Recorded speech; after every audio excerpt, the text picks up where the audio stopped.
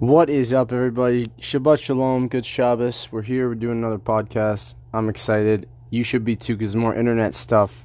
And that's where, for some reason, we get all the gold nuggets is from that damn internet. Enjoy. Let's get right into our episode. Alright, let's kick it off with the Stoic Man. Yeah. So there's this guy, I always see him popping up on my For You page. He's all about Stoicism. He's getting pretty famous, actually. He says saying yes to one thing means that we say no to many things, and vice versa. So he tells a little story about him giving a talk at a conference, and by saying yes to that talk, he got paid, but he also said no to family time, to exercise, to sleep, to his healthy eating habits, everything attached. He said no to because he said yes to the event. And he says we should think about what we're saying no to more often, and vice versa. When we say no to something, we're saying yes to a lot of other things, and you have to start weighing those out, okay, and then taking your morals, principles, and values into perspective. I'm brain farting so hard. Yeah, into perspective, whatever. All right, folks.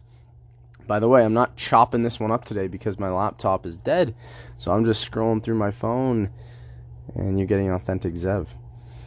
On Instagram, this was incredible. On Joe Rogan, this guy was talking about this study in Japan. Fungus that actually changed the way they built the subway system. Get this. They took a big petri dish, put some oatmeal bits in there, but they put the oatmeal bits where all the big suburbs and neighborhoods and parts of the city were. They put the fungus in the middle, and this fungi started branching out to, obviously take over these little oatmeal bits. And they looked at the most efficient path the fungi took. And obviously they did this test multiple times and averaged it out, whatever. After seeing the most efficient path by fungi, they completely changed their subway system to make it more efficient, so more people could get more places quicker. And obviously people have more utility and satisfaction out of the subway system, and they called this cellular intelligence. How cool is that? So the question to you, right? Should we trust species who have been here way, way longer than us? That's the question. I really love that. That's really cool. On TikTok, there's this thing, this concept. I heard this from Jim Carrey once. It was a quote, and someone else stole it. His name, our energy is our currency. I'll say that again. Our energy is our currency. I couldn't agree more. This is completely true. When we give energy to somebody, we expect something in return. We expect a gain. If I continuously stop gaining after giving, then I will stop giving energy to whatever it is, that person, that thing. That's life. Whether you want to agree or not, that's life. Think about it. Think about who you give energy to. Think about what you give energy to. And now, think about it. Are you gaining something? Is there a gain? Even if it's just dopamine. There's something there you're gaining from. And then think about it. What in your life were you not gaining from? So you stopped giving it energy. And that's why our energy is our currency. We're trading it with people. That's what currency is, bartering. Yeah, so let that sink in. On a side note, the guy that was talking about this, he starts the video off with, when you begin getting spiritually enlightened, And I always cringe, when people start saying, when you're enlightened, and then I'm enlightened, it sounds so pretentious. Do you guys remember a couple episodes ago I broke down this concept of the enlightenment paradox? Pretty much, Eckhart Tolle says when you feel you're getting enlightened and you start to identify with that, you are unconscious now, because you're identifying to something, and you're this walking zombie with an identity that someone taught you to have. I know that's trippy, but that's the enlightenment paradox. So, by feeling enlightened, you're now just latching onto a new identity. You've created a new ego that's controlling you, and you are no longer free. food for thought, and that's why I cringe. I can't not, and this is why it's even a paradox for me. Is like I'm not going to judge, and I'm not going to start saying that they're not enlightened and that I am. Like, not at all, because I don't identify with it. Whenever my self-talk starts doing shit like that, I observe the self-talk. I observe the programming. That was not me. That is not me. Someone taught me to think like that, or something. My environment really taught me to think like that. And that's the route I go, so I don't start to become this unconscious zombie meat suit. You know what I mean? But yeah, anyways, that's actually all I had for notes. And you're wondering, oh, this is literally the world's quickest podcast ever.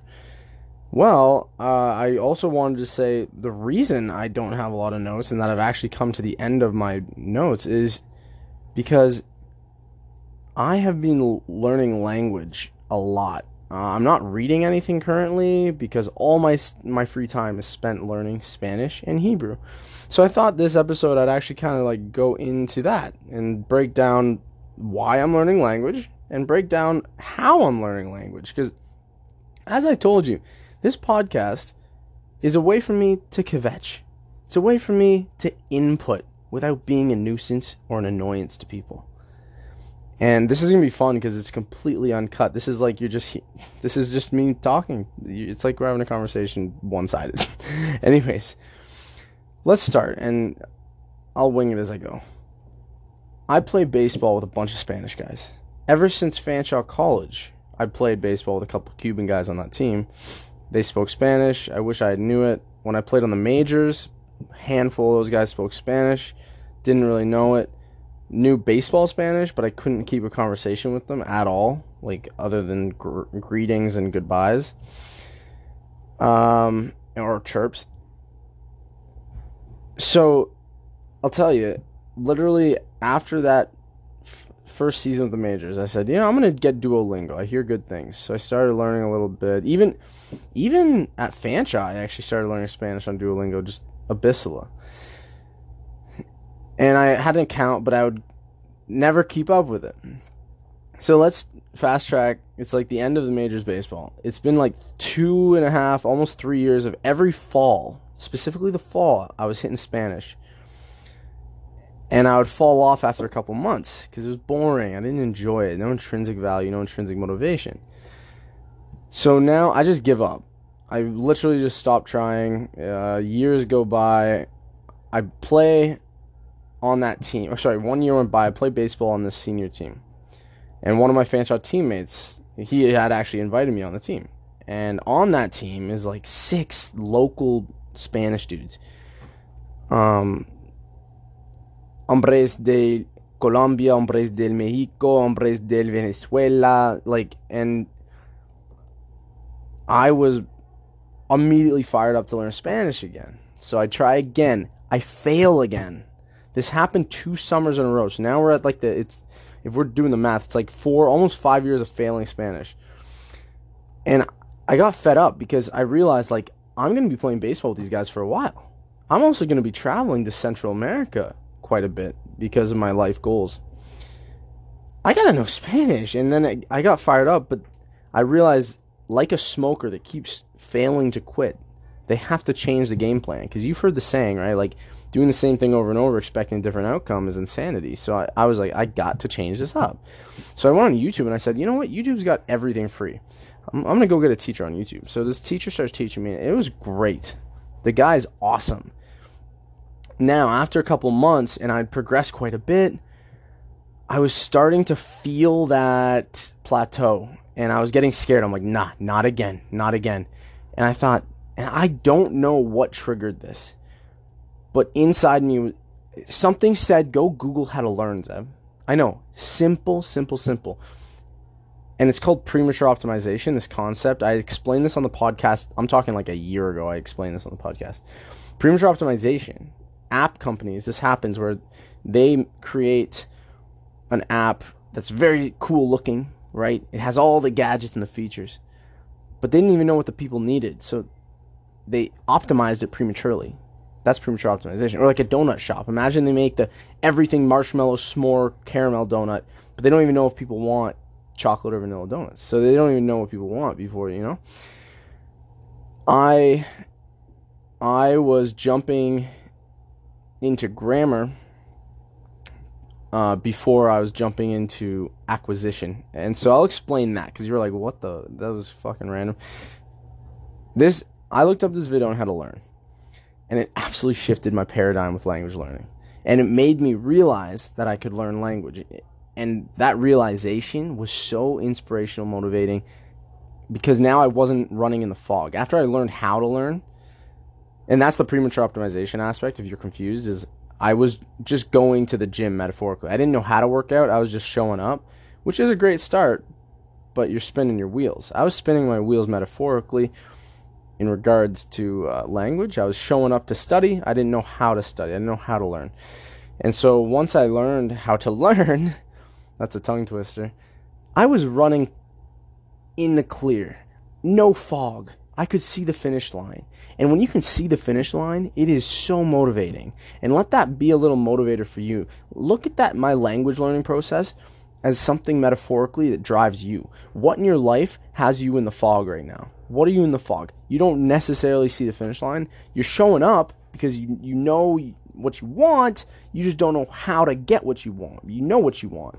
Well, go find out how to get what you want. It's that simple. And then you're running in the clear. You can see that finish line. You're not getting lost. You're not derailing. You're getting there. You beelining, as they say, right? You see the finish line. Anyways, so when I watched this video to learn how to learn, it was incredible. You have to acquire. You do not learn language. Just like babies don't learn grammar. Babies acquire language. Does that make sense to you? Acquisition. They synchronize patterns. The baby doesn't go, okay, so this is an adjective that goes here, and actually only when you use this word, then the adjective change, and you conjugate. They don't think about that. They just sync up patterns. So it sounds backwards, but the school systems have failed us completely with how to learn French in Canada. Like, I didn't retain shit. Whereas the way you learn language is you get someone on an app. They're called HelloTalk, Tandem. These are apps where someone wants to learn English and you want to learn their language. So for 30 minutes, you just schmooze in their language. For 30 minutes, you schmooze in English. Simple.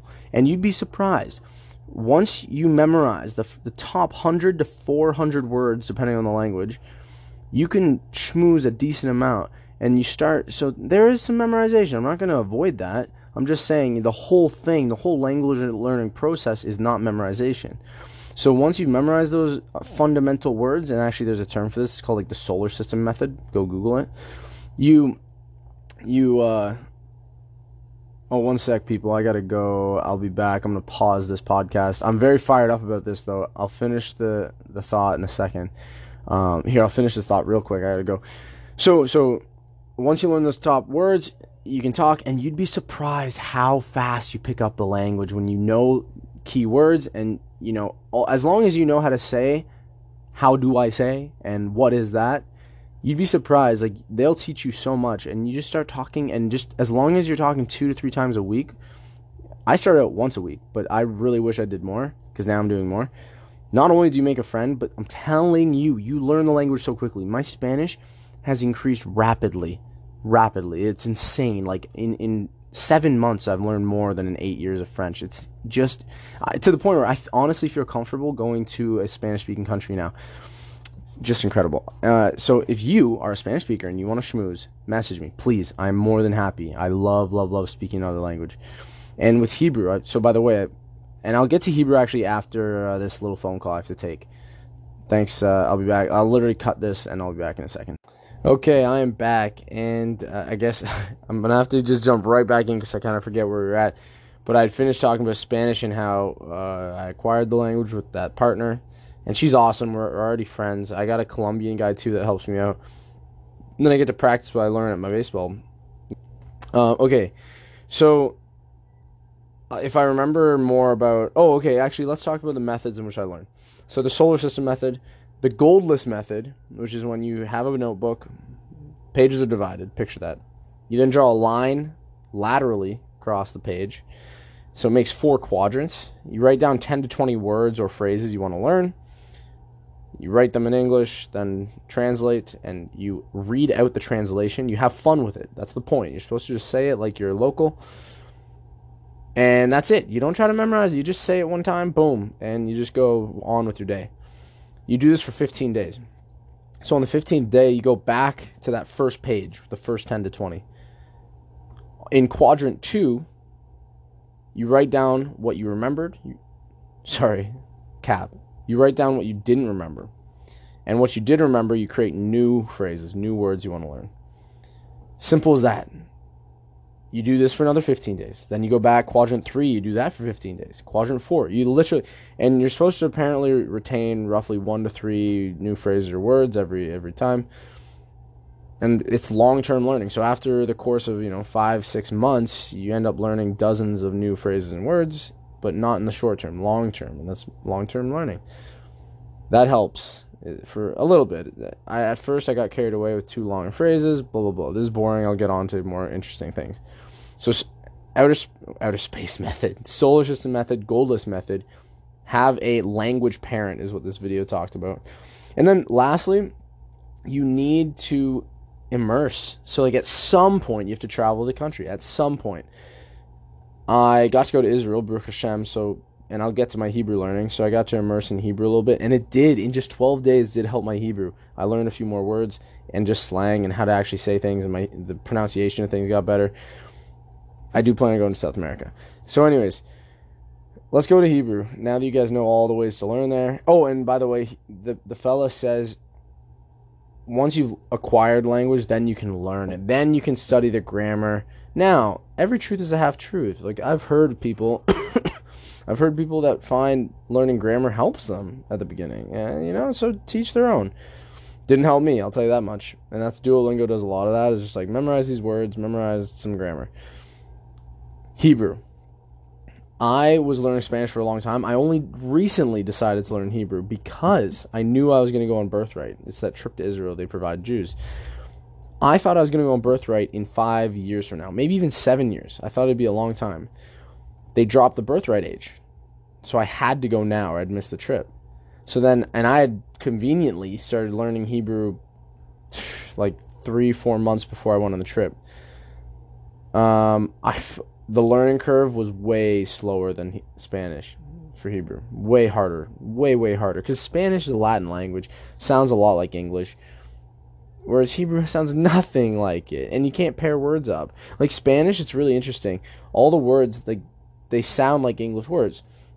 For example, if I want to tell someone, no worries, it's okay, all good, you say, tranquilo, or tranquila.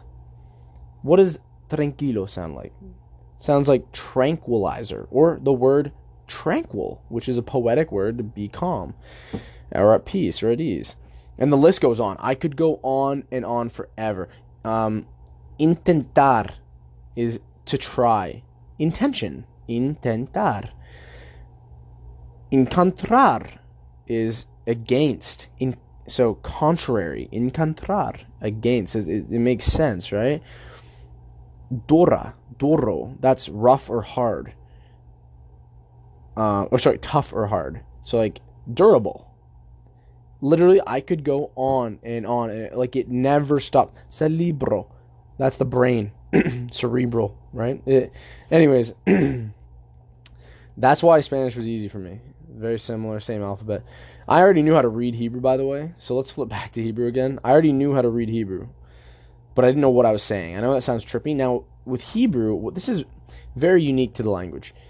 You learn with vowels, and then when you become a child, they take vowels away. Now, because it's North America, they never take vowels away because no one knows how to read Hebrew. So my whole life, I've been relying on vowels. So like imagine if English, they taught us with vowels, and then by grade 2 or 3, they just took the vowels out of the words and replaced them with other random words. That's Hebrew. And you're wondering, I can't read English without vowels. Yes, you can. Go Google it. My brother and I have done it. It's incredible how our brain works. And after you memorize enough words in English, just from growing up, you 100% can read perfectly fine without vowels. It's incredible. Excuse me. So I have finally gotten past my learning curve in Hebrew. Took a long time. And it's so addicting. Like, once you get past the learning curve, once you start learning more, it's so addicting. I think I got rid of it. And folks, I guess that sums it up. Like, I've been super passionate about learning languages, and as you can tell, I literally talked for almost 15 minutes about it, or like 10 minutes. I love learning about language. If you're wondering, that phone call I took, every Friday, I learn Kabbalah. Kabbalah is like a mystic study of Torah, like the Jewish Bible. Very fascinating, very philosophical, ties everything into how life operates. It's really just like a discussion of how life operates. And maybe, you know what, maybe I'll talk about Kabbalah on another episode, because I've learned a lot now, and it's very philosophical, and I love it. Absolutely love it. But with that, I'm going to get out of here. Thanks so much for listening. And yeah, I didn't think I'd get so passionate about learning language, but it's so cool. Like, when you speak to someone in their language, you're speaking to their heart. That's a fact. Anyways, and now I've started this journey. I ain't going back. My goal, if you've made it this far, you get to hear my goals. It's to be fluent in both Spanish and Hebrew in 4 years, and then by 5 years, to know a bunch of slang, really get the accent down, and just, yeah, kind of just like the little nuances, little tiny nuances. I think I could spend a whole year learning just nuances once I'm perfectly fluent. Folks, take care. Shabbat shalom. Good Shabbos. For my goyim, enjoy your Friday. My chavrim, mishpacha. Take care. Te'eneh. Shelo Shabbat. Anyways, bye. I love doing this.